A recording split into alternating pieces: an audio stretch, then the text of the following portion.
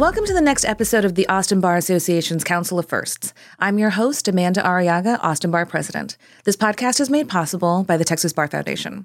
In today's episode, we talk to the first Latina to preside over the 53rd District Court. Judge Maria Cantú Hexsel has been involved with community service her entire career. Though she has been involved in legal organizations, she spent most of her time dedicated to helping children see their future without limits.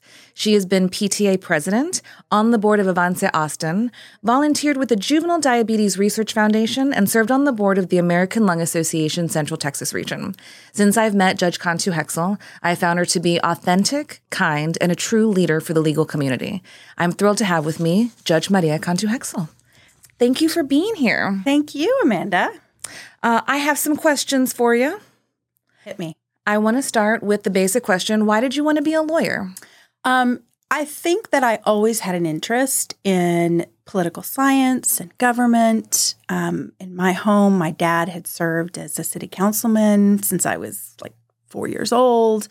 And so that sort of interest in the law was already there. But I think really why I decided to go to law school was to really challenge myself. I think I felt like I was at a point in college where there had to be something more. There was some additional challenge that I needed to face. And in fact, that was going to law school. So you were a lawyer, and then you decided you needed another challenge, and you wanted to be a judge. What led you to want to do that? Well, I think, as I mentioned, sort of the public service aspect was always something that I was really interested in. And I, after 24 years in the practice of law, being a civil litigator, and the challenges that come with that, I felt like there was more I could give. And again, like another challenge, a point of challenge for me. And I was thinking about sort of this last phase of my career, not that I'm anywhere near there yet, but, in terms of the next 10, 15 years. And I really wanted it to look different. And I knew that it would be hard, but I decided it was time for me to take on that challenge and do something that I really had always dreamt about. Did it occur to you when you were running for this particular court that you would be the first Latina? I don't know that I specifically sought out a bench where that would be the case. But in retrospect, the 53rd is really the first judicial district court for Travis County. There were other courts before 1890, I think 2 or 5, but they were either part of the Republic or, I think the state hadn't quite figured out how they were going to establish this court system. And more in retrospect, I feel now like, wow, what a significance it is to be, the first not the first female, but the first Latina in the 53rd. Yeah, I didn't know that that part of the history. That really is amazing then. We've had Latinas. You were sworn in by Judge Naranjo, the first Latina elected in Travis County. But I didn't know that your particular bench had that history. That's really cool. It's coming to full circle now because we are in the process of moving some of the portraits from the old HMS to the new CFCF facility. And so I really got to go back and study the 7, I think, portraits in the 53rd and visually kind of seeing the progression of where it was for, almost 100 years versus where it is now. Mm-hmm. Good for you. That's great. Even if we only figured that out in retrospect, that is history to be celebrated. So you were a lawyer, you decided to run for judge, and I would think the most awkward part is running for judge and how to be authentic during your campaign. And I believe that you were that. So how did you accomplish that? I think it took a little bit of calming myself down and moving aside whatever doubts. I knew that I had the experience. I had litigated and tried cases at really every level of our state court system. I'd worked on, countless administrative appeals or administrative hearings, and I knew I had the experience, and I just needed to sort of set aside the doubt and find it in myself to really try and connect with people. And when I started to do that, I found that that's really easy for me to do. And so although there were ups and downs and times of real, trial and tribulation, I think going back to my roots of loving to connect with people really helped. And then I was just refreshingly surprised at how much I could lean into who I was authentically to make those connections with people. And I think back on it with a lot of respect for the process and understanding of like how hard it is really to run for office and run for judicial office, I think, particularly. But I'm so pleased that I was able to push, the parts of me that I think are authentic and lean in a little bit to my culture, my identity, and my heritage as a positive, as a way to make that connection with people. So overall, I felt it easy to be my authentic self. Once I sort of got the process down, I was like, wait, I'm just really meeting people and talking with people and letting them know who I am. And that was really a good process, a positive process for me. And I hope for the voters too. The other thing that might be awkward, I can see how being yourself and being authentic and meeting people is easy. The thing that might be hard is asking for money. Did you find that to be a challenge? Because I assume when you're running for office, not only do you have this fear, well, maybe you don't want to vote for me, but now there's a reality of a campaign that costs money. And so how did you navigate that? With a lot of struggle. I maybe it's cultural, maybe it's, the dynamic within my own family and kind of where we come from. But asking for money for me was a very difficult thing. And really, but it's part of the process. So I had to sort of swallow it and do it. And I had so many people that helped me along the way understand that it's not necessarily money for me. It's money for outreach to voters about who I am and who they can have as a judge. It's at the end of the day, it's public service for the people. So I sort of had to get around this idea that it was for me. I wanted to serve. I wanted to be a judge for all of the people of Travis County. And so the money then has to go for, that's what it's going for.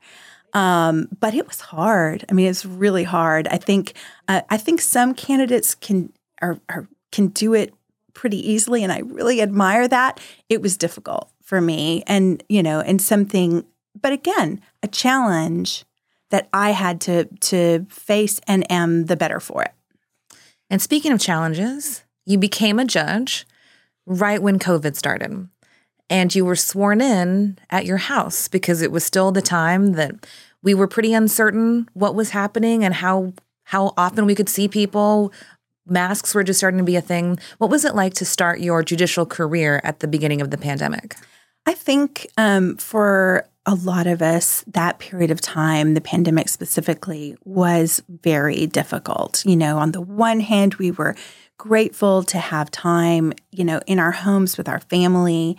But for those of us that are more people-oriented, it was very isolating. And again, this keeps coming up, but it was challenging because I was trying to translate my skill set into this virtual world. I was trying to get to know my staff in a very virtual way. And that was, a time that I had to sort of navigate relying on myself to do it. That being said, every single one of the judges, as well as my predecessor, were responsive to me, available to me, would take my phone calls, would answer my emails. And so I really got the sense, even from a distance, of the collaboration and the support that I was hoping was there.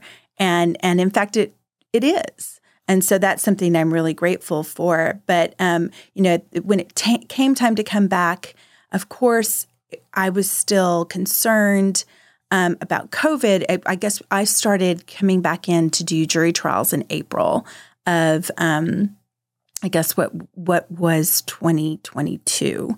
And that had its challenges, but I was also glad to be back in person. It was, I think, like every other working mom, there was the question of how's the laundry going to get done? But I think that, the easing back in helped.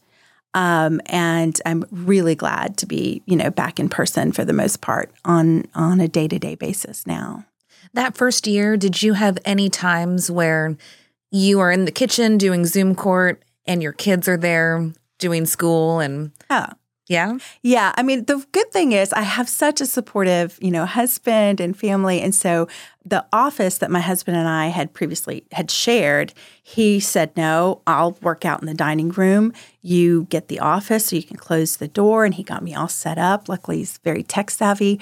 And my daughter, my youngest daughter at the time, made a couple of signs. And the red sign said, stop, court in session. And the green sign said, okay to come in. So I would use the little sign outside the door. But my older daughter was doing her freshman year in high school virtually. She's a dance major. Her bedroom is right up from the office. And so all of a sudden there's flamenco happening. And I was always paranoid, like, does anybody else hear this? My staff would be like, no, we can't hear anything. Don't worry. But I could hear the dancing happening above me, and had to sort of navigate those challenges of other things happening in the house, It's great that they were so supportive. I think that some other families might have had to compete for who gets the private office. Right. So what a hard thing for your daughter to be a dance major in her room that first year. Exactly. I hope now she is free and leaping in the world. Oh, yes. Lots of leaping. I think we just finished our 4th of 7 dance recitals this season. So we're halfway there to summer. Great. So because of your kids, it sounds like you have focused a lot on community service issues that impact children. What were some that were the most impactful for you? I grew up in a home and a family that very much prioritized kind of community service in every possible way, but mainly centered around education. My parents taught night school and helped kind of community members get their GED and learn English. And then when I went off, before I went to college, I was already working some summer camps with different high school kids that were first generation going to college or, in high school and going to college. And then even in Lubbock, when I was in law school, I found a literacy program and worked with some adults in teaching English, and just always found that very, very fulfilling. And so Avance Austin is that organization for me here because it takes the child and the parent and teaches the parent that they are the first teacher for their child. And I think the investment at that age and stage is just incredible as far as results later on in life. And And so I think anything centered around education has always been sort of top priority for me. My parents were both public educators, and I just found throughout my legal life that just finding those organizations or projects that you feel passionate about are very easy to do. Like it's just easy to spend time on something where you really can get behind the mission and help in whatever way you can. And for me, that's just always been around education-centered work. It's just the key that unlocks the future for so many people. And in the Avanza program, particularly, yes, we help in making sure that child is kindergarten ready when they graduate from the program. But more importantly, that parent decides to get their GED, decides to go back to school, maybe get an associate's degree, become a teacher or a nurse. And those stories just exemplify why the program works. And there's nothing, I think, more important in society than unlocking that potential for people. So it's Avanza and organizations like it that focus on the family and the ripple effect of that work are just always easy for me to get behind. Well, I think Avanza helps you with other people's kids. Mm-hmm. Being the PTA president has to do with your own kid. And I'm not sure that is a position that every parent wants to have. Why was it important to you? Well, we had the very good fortune of finding an elementary school, Becker Elementary. And I stepped into a culture that already existed there, but it wasn't just about my kid. It was a PTA culture and a parent culture that was interested in serving all of the students. And at the time, we still were Title I. We still had quite a few student population. I think those numbers have shifted now, but lots of students with needs. And so it was, again, kind of easy for me to be involved in that mindset of I'm not really just interested in helping my kid. My kid's got all kinds of advantages, right, with two educated parents and, all that good stuff. But how are we going to make sure that these other kids get services they need, that all the children have, field trips and after-school engagement and enrichment, because you never know what little thing might unlock that potential in another child. And so, again, good fortune that we landed in a community that I wanted to get behind and be a part of. And it continues today. I mean, my kids are out of elementary school, but I think I still keep up a little bit with what's happening and support it. And now it's about trying to figure out the ways to support my kids in the schools that they find themselves in. So, great. What advice would you give to lawyers who want to follow in your footsteps? When I got out in 95, it was very much I have to succeed in the construct that exists. It was, the female lawyers had to figure out how to excel and in a system that had not really been created to help us. That's just the way it was. And so you went to the firm and you worked as many, if not more hours than your male counterparts, and you tried to fight for pay equity and all of that good stuff. And fast forward the 20 some odd years on the campaign trail, what I found was, wow, these young female lawyers that are coming out, they're going to create their own construct. They're not going to, feel like they have to conform to what exists.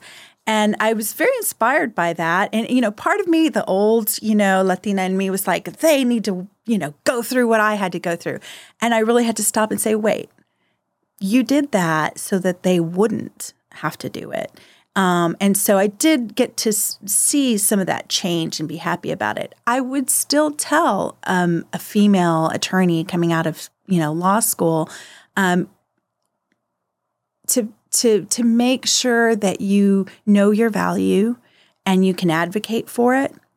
And it sounds cliche, but make sure that you're surrounding yourself with people and or a partner that support you. Because without that support, it can be difficult to manage the workplace. It can be difficult to manage if you decide to marry and have children. And so really look for those allies. Make sure that you're picking a partner that's supportive, and because if they're not, then you might as well not have a partner at all, because they're just going to get in your way. It's got to be somebody who's willing to kind of help you in the goals that you set. And for the male attorneys, I would say, again, the change I saw in that 20-year span is pretty incredible. There are some fantastic male allies that consider themselves equal partners with their partner in child raising and in home responsibilities and in the workplace. Willing to put forward the success of their female counterparts, and diminishing that just good old boy culture. And so, I think everybody's on the right track, and I think we need to make sure we stay on that track to continue to see, what would it look like in 20 years? That's going to be pretty incredible based on what I see now. That's great. You have been on the bench now for a little over 2 years. How's it going? Gosh, I really love it. I love the role that I play in what I consider to be the wheels of justice. I'm one of those people that is very team-oriented. And so I consider myself a part of the team. And we're trying to get this case, whatever it may be, to an end point. And I have a role to play in that. The attorneys have a role to play in that. The parties have a role to play in that. And I try my best to make sure that I am trying to move it along, in the way that respects the process and the parties, even if it doesn't result in an outcome that they're happy about. I want them at least to know or feel like they got a fair shot, that their voice was heard, even though it may not result in exactly how they want it to be. And I am so pleased of my ability to kind of translate my skill set into that role. And that really is, a pretty comprehensive understanding of civil litigation, even in how that translates to family law, I really enjoy it. I like, again, the challenge of having to apply that skill set to something that might be brand new to me, some sort of transaction or litigation that I didn't necessarily have familiarity with in my practice. But knowing it's a good feeling to have the confidence of my experience to bring to the table, even in that situation. And so I've really enjoyed it. I love jury trials. I love to visit with them afterwards and see how they feel about the process, and hope that they understand what an important part of the process they are. And again, I mean, the courtroom is a very formal place. And I think now that we're all kind of back in person, we're all trying to get used to that again. I see myself included, but lawyers sort of struggling with being back in person and how to present their evidence, how to present themselves. But I think that we're headed in the right direction, and I truly enjoy the process and am glad to be a part of it and in service to the people of Travis County. Well, and it's interesting. I've never heard anyone describe what happens in a jury trial as a team, because we think of it as so adversarial. Mm-hmm. And most of my friends who are litigators love to talk about the fight. They love going every day to fight. And so I think your approach is interesting, particularly for the jury or maybe witnesses, to know, like in family law, it probably should be more of a team event than adversarial, because you have humans and potentially these little humans that this is impacting. So I think that's a great way to approach it, is you're a part of the team. It's a collaborative effect, but you're kind of a big part of the team. You're at the very least the referee, the umpire. And the example. Yeah. I'm the one who sort of sets the expectations. And so, I've had lawyers that we were getting ready for trial on say, well, what's the most important thing to you? And I said, civility. It's about respecting the process and keeping your tempers in check. You're very passionate about your sides, but we have a job to present evidence and let a jury decide certain questions. That's the process, So civility and respect, not necessarily respect for me, although you should have respect for me, but it's respecting the process, And so we have some fantastic litigators in this town, and it's always good to have those folks in my courtroom. I also am very happy when they bring their young associates with them and really help them learn the process. I mean, that's what I benefited from, was initially at the Attorney General's office, really just being thrown into it. These are your cases, go figure it out. And, you travel around the state and you're in different courtrooms and you're trying to, navigate those with the help of some really good mentors. And then along the way, having senior attorneys, partners that really involved me in the process and said, no, come to this deposition, come to this, help me with this trial. It's so key to making sure that young attorneys learn the skills they need to learn to go on and be successful senior associates and partners. So I love to see that when they're involving their younger, team members in the process. Well, thank you for being that example of civility. We probably need more of that, just all around. There are still some people that think the loudest voice in the room is the one that gets heard. And that shouldn't always be the case. Right. And so I think you setting the example of keeping things civil is a great lesson for everyone to follow. Sure. on the bench and at home. Absolutely. On the bench, at home, at the PTA, right. At your volunteer events, at the HEB. Right. Let's be civil everywhere, because we never know who's having a bad day and what's going on in their lives. Right. So we talked earlier about your historic election to the 53rd District Court. And this past year, many women of color were sworn into the bench. How do you think we are doing in the Austin legal community, both with the judiciary, but with lawyers in general? How do you think we're doing with diversity? Are we improving? I think so. I do feel momentum in a certain direction. I think that the atmosphere is such that it's almost a good thing, whereas before it was, I guess we navigated this space where it was like, you had to prove yourself because did they have, sort of stereotypes about you as a Latina. And so you're trying to overcome that. And now it feels a little more like we can we can put out there that we are Latinas, and we come with a certain skill set. We've had certain life experiences, and that's really welcome, as opposed to, it being just about where you went to law school and where you worked in your legal career.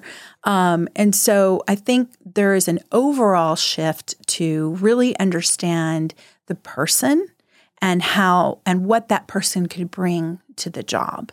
And I think that's a positive thing. It opens up the field. And I think then we as women of color don't have to feel like there's also this other thing we have to overcome. So it's definitely a shift, I think, from what I've seen. But the gender thing, the first time I got to meet Ann Richards, it was the summer before my senior year of high school. I had the privilege to come to Girl State. And she was at the time the state treasurer. I could be getting that wrong. And they brought us to the Methodist church there by the Capitol, and she spoke to us about her life in public service and how we needed to, always be thinking about how we could serve our communities and not back down from the challenge of being a female in public service or in government or in the law. And that was super I was very impressionable at that point and kind of starry-eyed. And I think that we made so much sort of progress from that point, but I do see like another shift more recently from, again, where I was at when I came out of law school. And that makes me really happy. Very, very happy. Do you still remember the Girl State song? To the tune of "You Light Up My Life." Oh, that's right. Someone recently asked me if I know the song "You Light Up My Life," and I started laughing, and I said, "Yes, but I know only the Girl State words." Well, you are very, very good. I do not remember the Girl State version, but what a life-changing time that was. I mean, I'm so glad you got to be a part of it too. The interesting thing was in our small town, the sister, I have a lot of sisters, the one that's just a year ahead of me, they were going through the selection process. And she honestly, her extracurriculars and grades were probably even better than mine. But they weren't looking at them blindly. So she did not get picked. And my dad, who is a very, kind of proud man and was very involved in the community, then suggested to them that they should probably redact the names so they could judge the girls just on their grades and their extracurricular activities. And lo and behold, the next year, I got to go to Girl State. But it was that work in equity that impacted my life, because going to Girl State was, I think, the beginning of probably my thoughts of going to law school. That's wonderful. One thing that I noticed, and I don't know if it was this way at the time, when I went, Girl State and Boys State happened almost simultaneously. The boys got to be in Austin, and it was only 5 days. The girls were in Seguin, Texas, for 11 days. And while, yes, it was an honor to be there, and it was the best of the best from every girl in every city, I couldn't help but wonder, well, how come we don't get to be at the Capitol? Right. Like that, maybe that's one of the times when I decided to start getting really ornery. Yes. Because I wondered all of those questions. Like, the boys deserve the Capitol, right, and the girls don't. Right. And it takes us 6 days longer to learn about government than the boys. There's even, I haven't watched it out of protest, but there is a movie called Boys State on Apple TV. I haven't seen it yet either. But I haven't seen it because it's all about, what a glorious time they had at Boys State at the Capitol. Right. And I thought, well, I want the counter view of those of us that were honored to go to Seguin, Texas. Right. But not cool enough to make it to the Capitol. We got bussed in for one day. Yes. And that was the day that we were in the Capitol as well as at the Methodist Church with Ann Richards. But I haven't kept up. Have they, or so are they still just in Seguin for the girls, or did they move them? I don't know. I'd be curious about that. Yeah, I'll follow up. I have friends that have been active in Boys State that are still, every year, still leaders in Boys State. I don't know any girlfriends that do that. But it's so true because it was the stark contrast at the time.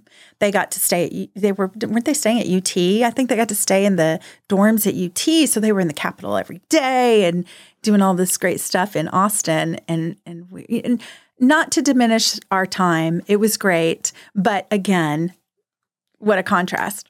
Yes, one day, maybe the next project we should work on together is equity for Girl State, and Girl State gets to go to the Capitol next time. We're in. We will help be your counselors if we can make that happen. It better have already changed some. Yes. Because, it's instrumental to have that equity in that way. That's right. Is there anything else that you would like to share with our audience about you, your plans, your hopes and dreams? We didn't get to have an investiture because it was COVID.